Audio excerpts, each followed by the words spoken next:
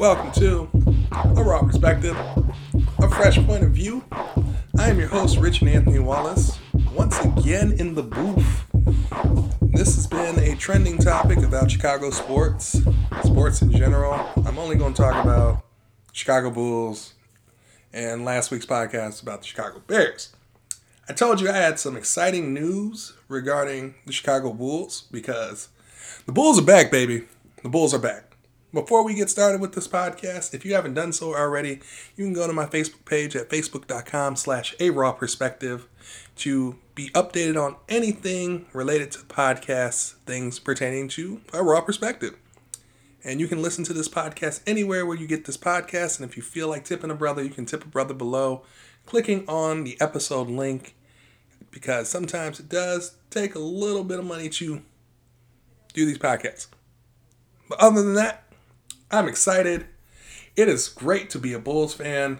If you had seen what had transpired since getting a new general manager, a new president of basketball operations, our president of basketball operations, Arturas Karnisovas, or we call him AK for short, and Mark Eversley, who's our general manager, we call him ME for short.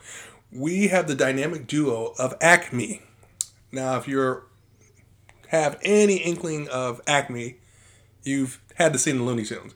Anything Acme related from the Looney Tunes was terrible. However, this is an alternate reality.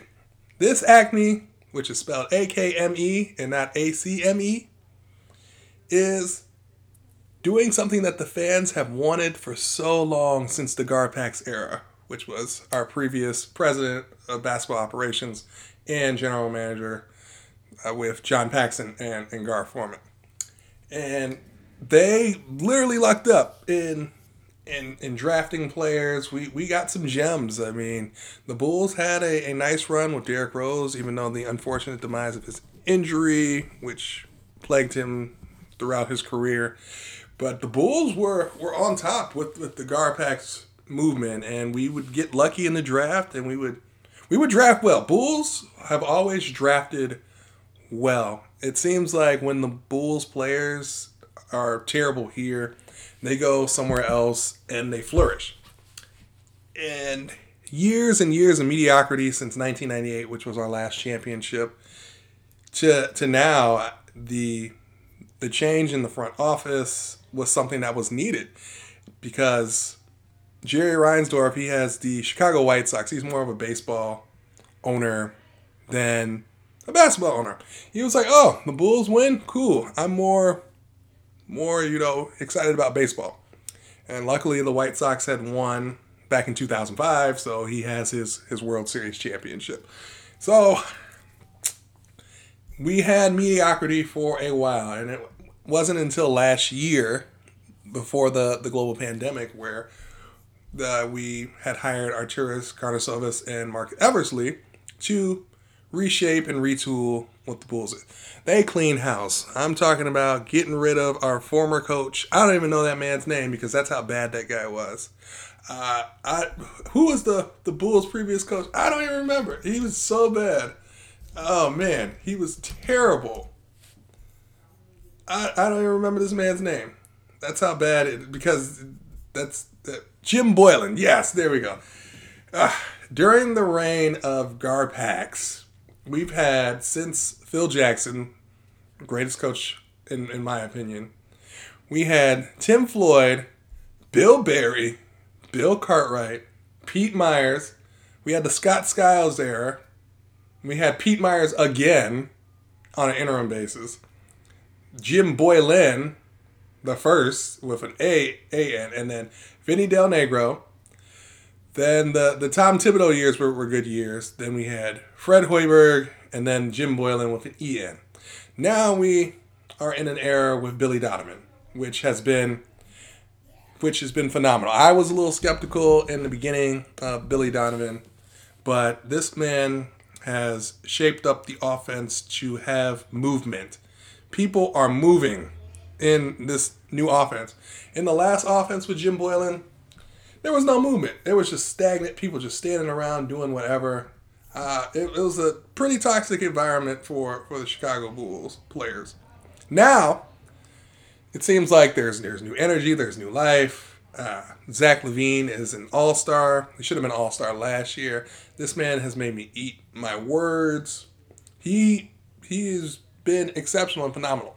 And now he is going into the prime of his career, and we want to take advantage of that prime.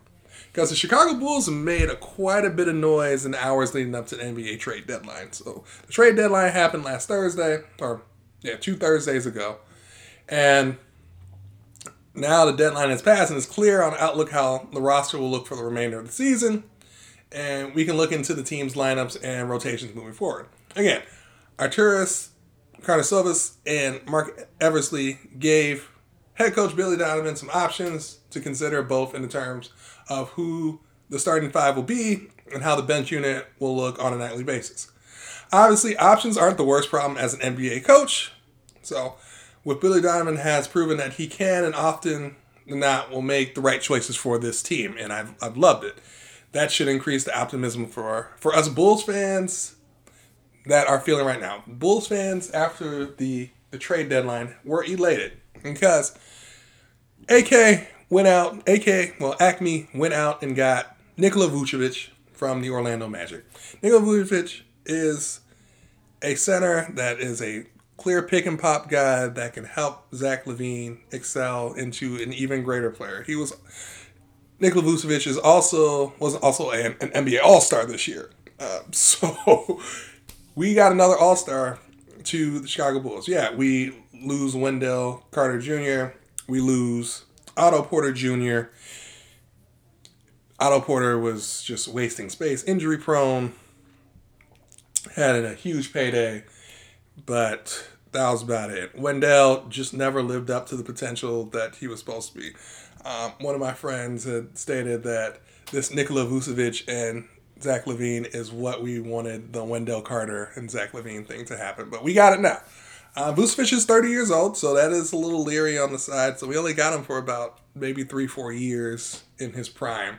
But he's playing the best basketball that we have right now, and I just want to look at this starting lineup. So what's projected, like, I'm not the head coach of Chicago Bulls, but Billy Donovan will pick out the starting backcourt and starting front court. So what I see as point guard moving forward is Thomas Satoransky, and our shooting guard, of course, is Zach LaVine. Satoransky has been in the starting lineup for a handful of games now, and it seems unlikely the trade deadline moves are going to change that on day one. The reason he's moved into the starting five had to do more with Coby White and Zach LaVine fitting together than it did with Sato forcing his way into the starting group. While it's expected that Sato will be the starting guard as the new Bulls make their first handful appearance, there's no guarantee that's how long it's going to last. So, in an ideal world, White would force himself back into the starting unit at some point, but no one should be holding their breath because Coby White has been abysmal as the starting point guard.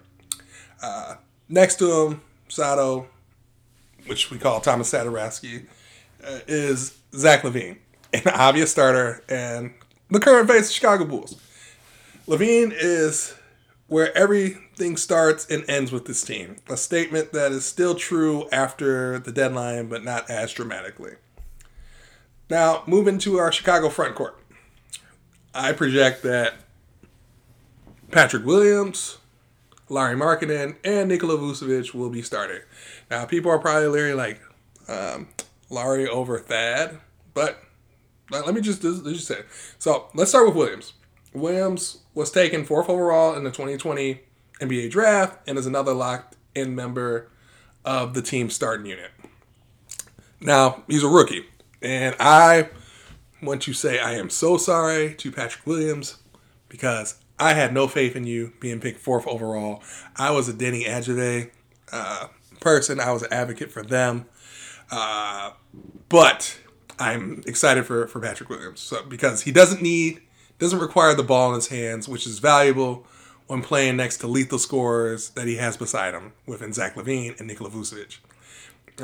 So he'll retain his spot and continue chipping in where as as he grows into the NBA game. He's only 19 years old. So he'll likely be joined in the front court by Lauri, who was heavily rumored to be traded, but eventually he wasn't traded. So this is the thing. Markkanen is probably the hardest projection to make because Thad Young is more than capable of starting the spot as well. So in the end, it'll come down to fit with players in the starting group versus coming off the bench. So Lauri Markkanen should have the opportunity early to show that he can do now, playing off of LaVine and then the stud center in Nikola Vucevic. He won't be asked to be the team's second scoring option anymore, and it should help him get back into the flow of doing everything right on the court. Last but certainly not least, Vucevic starts at center. Obviously, this is the case as he is part of the All-Star 1-2 punch and invests somewhat heavily in bringing him to the Windy City, so there's no question to be asked about the starting five. Now, the Chicago bench unit. So what we got in return for, for Daniel Gafford and Chandler Hutchison, we got in return Daniel Theis, Javonte Green, and was it Troy Brown? Troy Brown, yeah.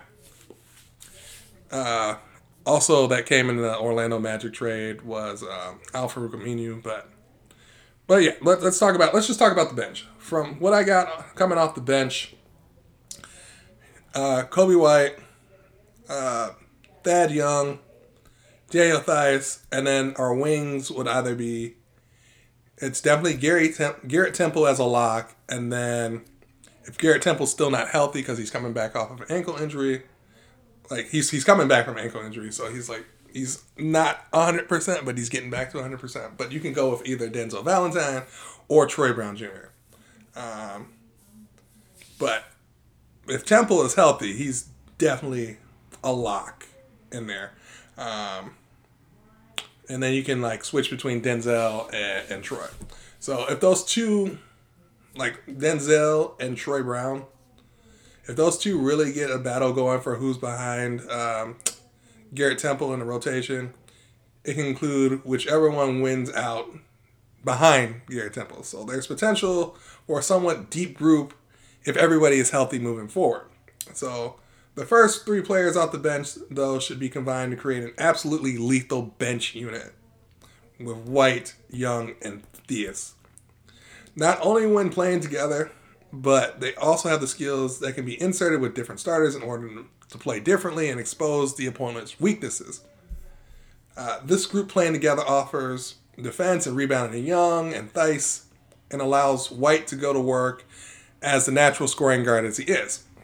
Young's strong vision and passing ability offers a playmaker in the group and doesn't force White into that role that might make him overthink things at this point in his career. You gotta think, Kobe White's only in his second year as a pro. Now, as for the Chicago depth players, first and foremost, a few of these players are certainly going to earn their way into the rotation, but it won't be given to them. But it's not impossible for them to take over the coming weeks. That being said, certain players are not going to force their way into minutes, bearing any injury before them on the depth chart. Either way, this is the projected depth of our bench, like the end of the bench guys as of right now. So we got Javonte Green as a guard, Ryan Arcidiacono as a guard, Cristiano Felicio, the person that has survived all the trades, all things, because nobody wants Cristiano Felicio, and this is his last year. So it is nice knowing you, Felicio, because, yeah. We got Adam Makoko, who is one of the two-way players that we have, along with Devon Dotson, who's also a two-way player, and then Al-Farouq Aminu, who, yeah, they're just there. They're practice guys. But no, it's looking like a good thing.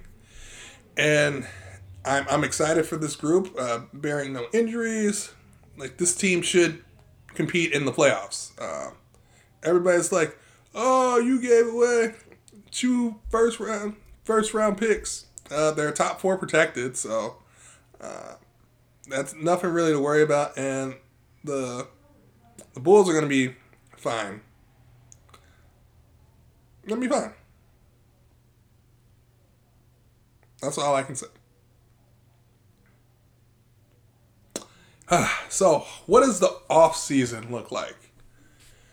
So, despite the rumors, the Chicago Bulls did not walk away from the 2021 trade deadline with Lonzo Ball. In fact, they didn't walk away with a new point guard at all. So, based on the flow of the information, it sounds like the Bulls will keep tabs on Ball until the final bell rang during the trade deadline, even though that we acquired Nikola Vucevic. So, but it seems as though that the Pelicans wouldn't lower their rumored asking price, which also felt a bit high for an upcoming restricted free agent, especially after giving up, like the Bulls giving up 2 first-round picks during the day. But the Ball to the Bulls campaign doesn't end here. Today marks like the new beginning. Like during the offseason, it marks the first opportunity to get your hands on a 23-year-old point guard, as of now turns our attention to the availability as a restricted free agent this offseason. So while the Pelicans will have options to match any contract thrown Ball's way because of his status as a restricted free agent, their willingness to negotiate offers at the deadline suggested that they can also ultimately let him walk. Of course, there is the option of sign and trade, which has been discussed recently. In either case, the Bulls will have competition for Lonzo Ball. This would include the New York Knicks and the Denver Nuggets, who were involved in like the market as well. Knicks did a pretty good job getting what they wanted, and then the Nuggets, they just acquired Aaron Gordon. It was a fire sale over in Orlando, but both, like the New York would have interest playing for, like Ball would want to play for the Knicks, and again, all of this is against the backdrop that the Pelicans can keep him if they want. It's important to think about now, but a conversation that can have later on. So with no new guards in the mix, the Bulls have to push for the playoffs with Thomas Satoransky and Kobe White leading point guard.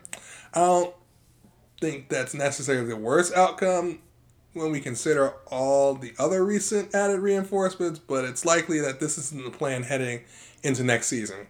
I think we should expect the team to hit the point guard market hard during the offseason. So what can transpire is we can do a sign and trade probably for Thomas Satoransky or Thad Young, or possibly both because of the way that the salary cap is hit. But knowing in the future the Bulls are looking for a point guard.